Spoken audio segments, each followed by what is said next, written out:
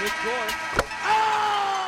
Broadcasting live from our new state-of-the-art studio in downtown Chicago, it's Radio DePaul Sports, the student voice of your DePaul Blue Demons.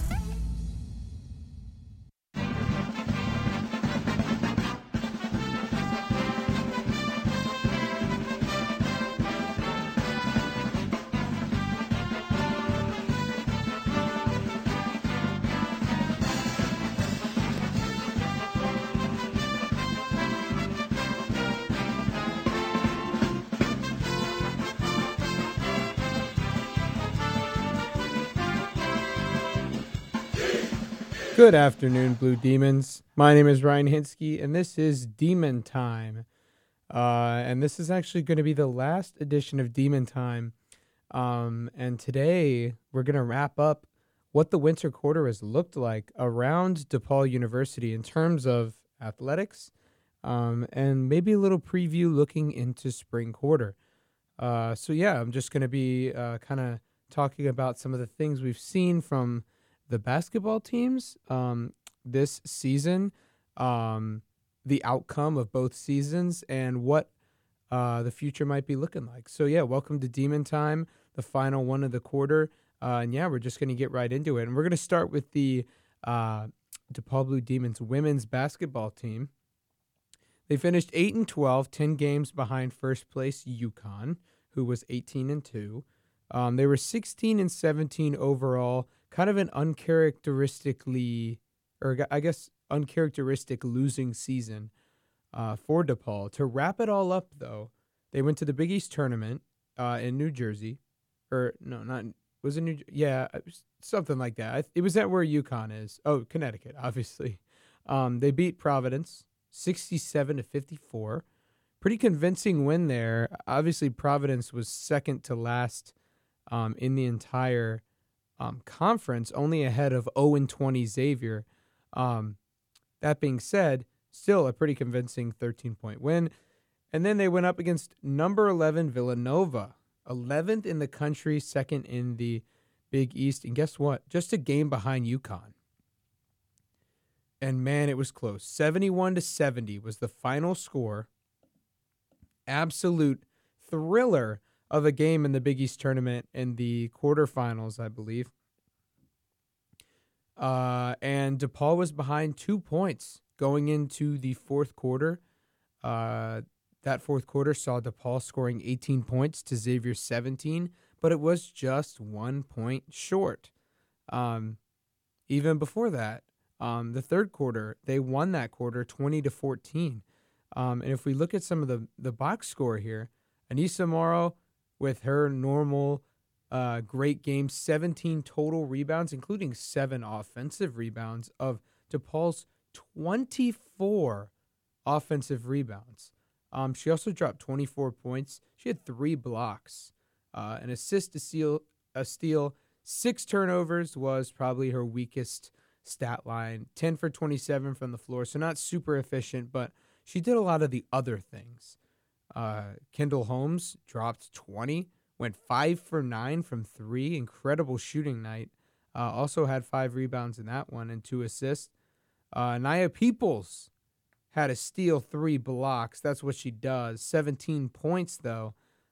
7 for 13 from the field. Only 2 for 7 from the free throw line, but got there a bunch of times. 5 assists, 6 rebounds. Really all-around game for her. That was it. Just wasn't enough. And when we look over at what Villanova did, just 1 point better. Maddie Siegrist dropped 26 points, 11 for 22 from the field. And, Villanova, they lost the rebounding battle by 18. They had 36 to DePaul's 54 rebounds and lost the offensive rebounding battle by 14. 24 for DePaul, just 10 for the Wildcats. I say just 10. That still is a lot of offensive rebounds. But they shot 42% from the field. 42%, and also 78.6% from the free throw line, hitting 11 of 14. You can't say the same for DePaul. DePaul only shot 37.5% from the free throw line. So, DePaul shot 37.8% from the field. Not very good. Got a lot of those offensive rebounds, though. It just was 1 point short. Just one short. And that would have been a trip to the semis where Villanova won. They beat Creighton by 2. And then, of course, losing in the Big East Championship to number 7 UConn, who's, has the automatic bid and is going to the tournament. Kind of a, I would say uncharacteristically mediocre season. Anissa Morrow is amazing, shooting 42.5% from the field, dropping 25.7 points per game. I mean, absolutely future awesome player in the WNBA, yet DePaul was still in the bottom half of the Big East, still bottom half. And, obviously it's, understandable that you're behind UConn, you're behind Villanova. Even Marquette looked really good this year. But you also have Creighton, St. John's, and Seton Hall are all above them. And, me and Caleb covered the Seton Hall game at home where DePaul won that game. And it was really evenly matched. And you would see in a normal year, it wouldn't look like that. And Seton Hall had this huge influx of talent that DePaul just didn't match. So what is this coming from? Why did the women have an off season? I mean, I would just say inconsistency. And there was something that also I noticed, right? Because they got a win against 14 Maryland. Number 14 in the country at the time, Maryland, was a win. Obviously, they lost to 11 Villanova very narrowly there. They lost at home to UConn. They actually lost to Villanova again by 3 points earlier this season, actually towards the end of the season. But they lost to number 4 UConn 72-69. That was a game that I covered as well, along with Jack. And, that was a really hard-fought game, and they looked like they could compete with anyone. But that, they weren't able to pull out the win, and they really didn't finish what they started. And, I would, it's really interesting. Because the team, they recruit well, they, you have Doug Bruno, you're going to get players. And that's something that is good, right? They're bringing in Lisa Thompson next year, who is, a 4-star recruit. She's a 93 on the scouts grade. She's 5'7" from Joliet. And she's verbally committed. So, you have a lot of, and you'll get more of that, right? You'll get more of those recruiting just because, it is Doug Bruno's team, and it's pretty attractive to play for such a legendary coach, right? But, inconsistency, right? Losing to Northern Illinois in the second game of the season, losing to Cleveland State right after that, losing to Towson, who's in the Colonial Conference, losing to Louisville, Marquette twice. And here's where it gets bad, is the losses to the Big East, right? Losing to Georgetown, St. John's, UConn, Creighton, 4 in a row there. St. John's again, Seton Hall, Villanova, UConn, Marquette, and then obviously Villanova again. Just losing to these low end to middle ground Big East teams that you absolutely need to beat. You can afford to drop that Northern Illinois game, maybe even Cleveland State, maybe even Louisville, but you start getting to the getting swept by St. John's, losing embarrassingly to Seton Hall once, losing to Georgetown even. That's just not acceptable. And it's they gave up.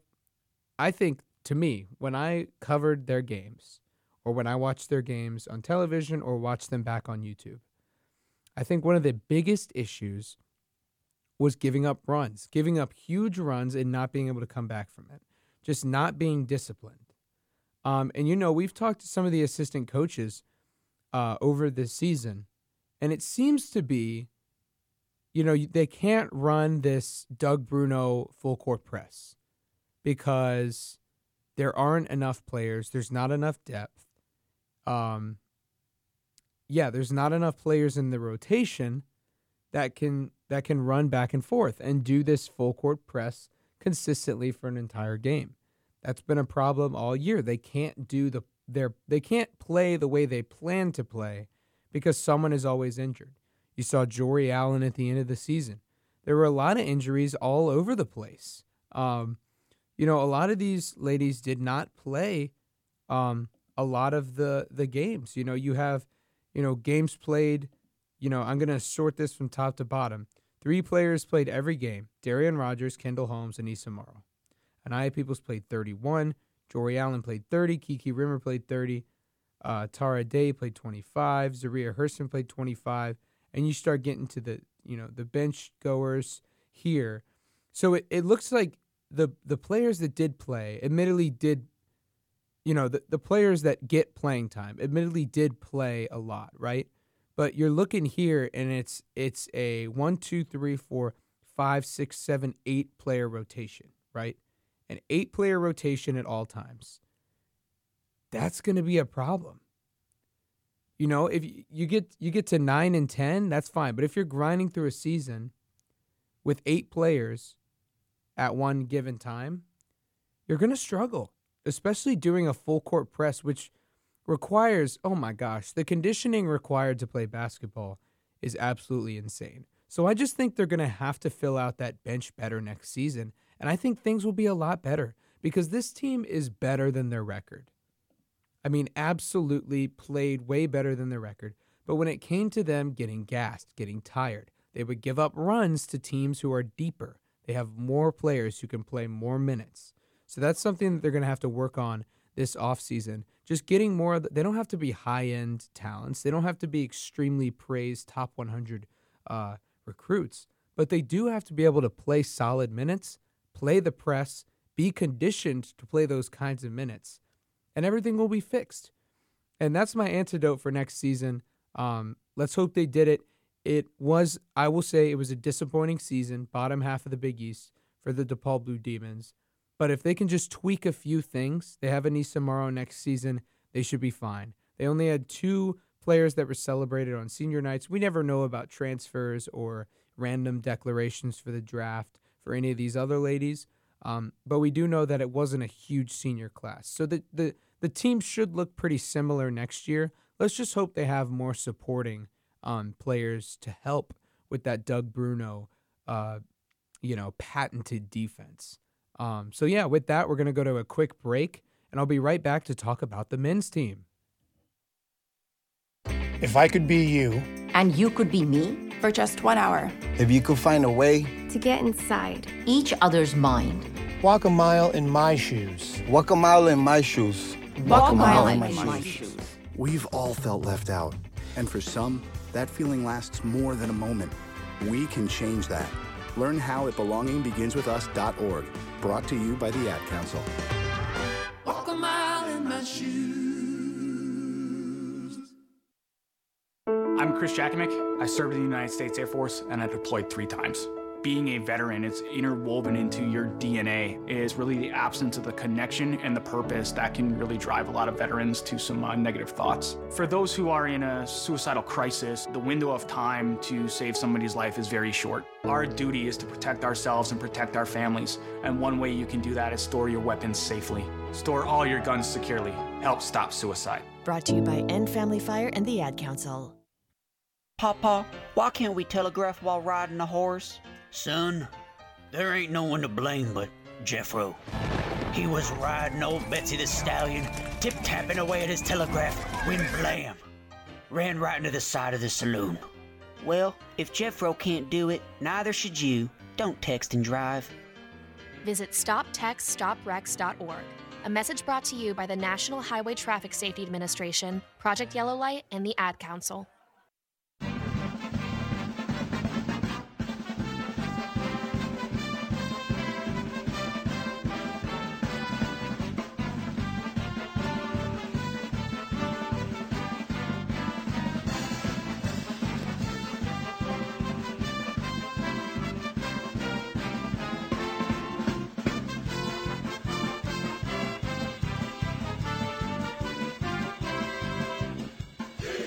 Welcome back to the studio in downtown Chicago. My name is Ryan Hinsky, and you're listening to Demon Time, the final one of the quarter, and we're going to go right back at it with the DePaul men's basketball team, who finished the season on a 12-game losing streak. Pardon me.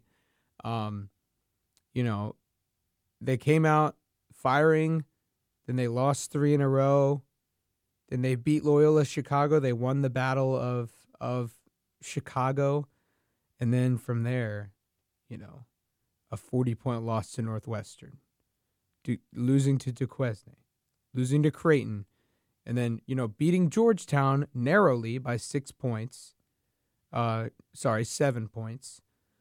losing to Providence Butler.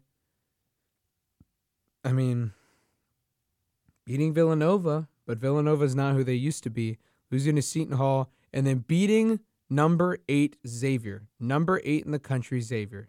They beat. I was there for that. It was an incredible moment. And, unlike the women's team that was uncharacteristically mediocre, this team had the highest high you could imagine, right? Beating the best seeded team that they had on the schedule, right? They never played a team that was as high as the 8th seed. They played Marquette, who was 10. They only lost by 6 in Marquette even. But they beat number 8 Xavier in dramatic fashion on a missed shot off of a DePaul turnover that was absolutely insane. Yeah, I mean, listen, the team, ending the season thanks to giving up a 27-0 run against UConn, going down 30 in the first quarter against UConn. Absolutely embarrassing. Just a horrible way to end the season on that 12-game losing streak. And that you'd rather end, you could have this terrible record, 3-17 against the Big East, 9-22 overall. You could have this terrible record, win the last 3 games, beat a ranked team in there, and the offseason looks completely different. But because you lose 12 in a row, right, and you beat Xavier, that's awesome. What if they had beat Xavier towards the end of the season? That'd be awesome, right? And Villanova at the same time, and Georgetown. You had those wins together. Those were those 3 conference wins. Then you're looking at a completely different setting here. But because they lose the last 12, you start worrying about what the team's going to look like next year.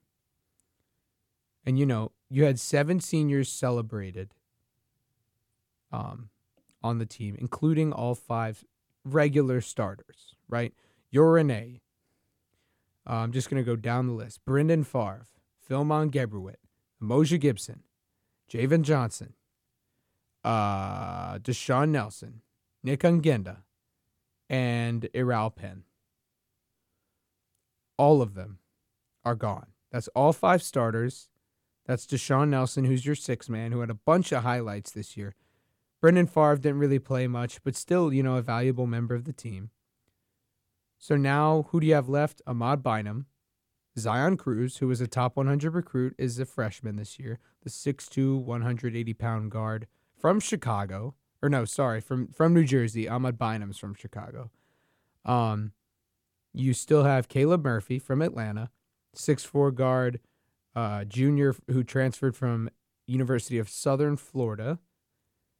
You still have KT Ramey, the junior from Kansas City, the 6'3" guard. You have Mo Sal, who's another freshman from Downers Grove, the 6'5" guard. You still have Jalen Terry, right? You have him from Flint, Michigan. You got Jalen, the 6'0" guard, and then you have Max Williams still, who's a Chicago-born guy as well. So what is that? 1, 2, 3, 4, 5, 6, 7. So there were 7 seniors celebrated on senior night, and 7 other players that weren't celebrated. So of those 7 players, who stays? I'm not going to speculate that. I'm not going to do that because that's not fair to any of the players. It's not fair to anyone at DePaul to speculate, who's going to leave, I'm just saying that a 12-game losing streak is at the end of the season is not good for culture. It's not good for morale.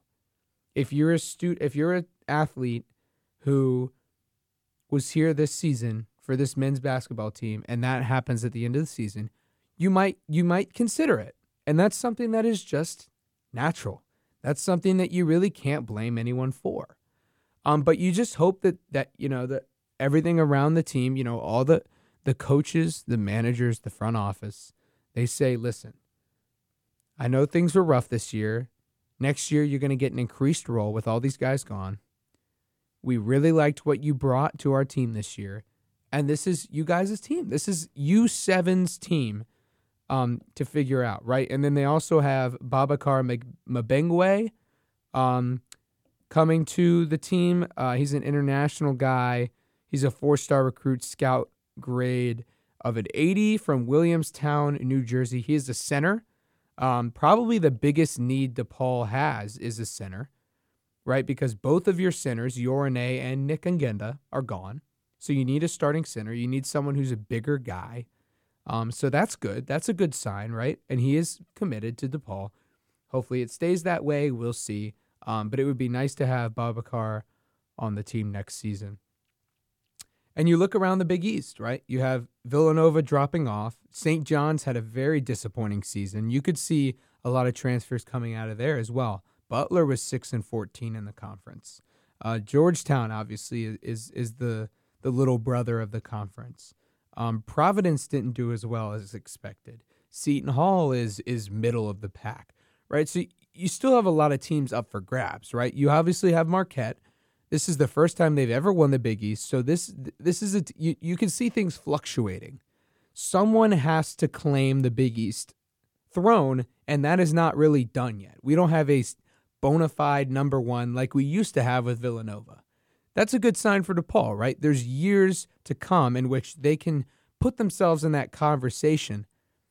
They just have to keep everyone around and get more guys, fix the culture, keep the facilities running efficiently.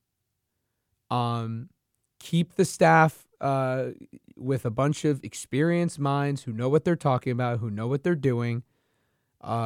Make sure the coaching is right, the schemes, the scouting, and that I think that's the good news, right? Is that this isn't a Big East where everyone's just going to stay at the bottom, right? You have the year now where things are breaking open. And the Big East is up for grabs, and you have all these elite teams, and you have these teams at the bottom that can sort of push their way into that elite conversation. It might take some years, but that is a good sign, right? You're not always going to bow down to Villanova, if you catch my drift, right? I don't think Marquette maybe can sustain this. They have a really, really solid team that maybe can sustain for a few more years. We don't know what the recruiting's going to look like. But it's not all doom and gloom for the team this season. We just hope they can get things in shape this offseason and give DePaul a really interesting season next year. In other news, the tennis season is wrapping up April 7th. Both teams play, the men's and women's. The women's are 3-0 in the Big East. The men are 0-2. But the men aren't terrible. They're below 500. We'll see how that goes. The women are looking really nice, though. Their final match is the 7th of April. Also, the softball season is opening up now. DePaul looks pretty solid in that softball. They were preseason ranked number 1. Now it looks like it's a little bit more up for grabs. We'll see how that goes. But thank you for listening to the final Demon Time of Winter Quarter. My name is Ryan Hinsky, a freshman here at Radio DePaul Sports. I am stoked and honored to have the opportunity to host the final show of the quarter on Demon Time. And I'm really glad you guys decided to join, and I hope you did enjoy, and that maybe this gives you a better outlook than you had earlier today about the future of DePaul basketball. And with that, that's going to do it. Thanks for listening. This is Ryan Hinsky, and this is Demon Time.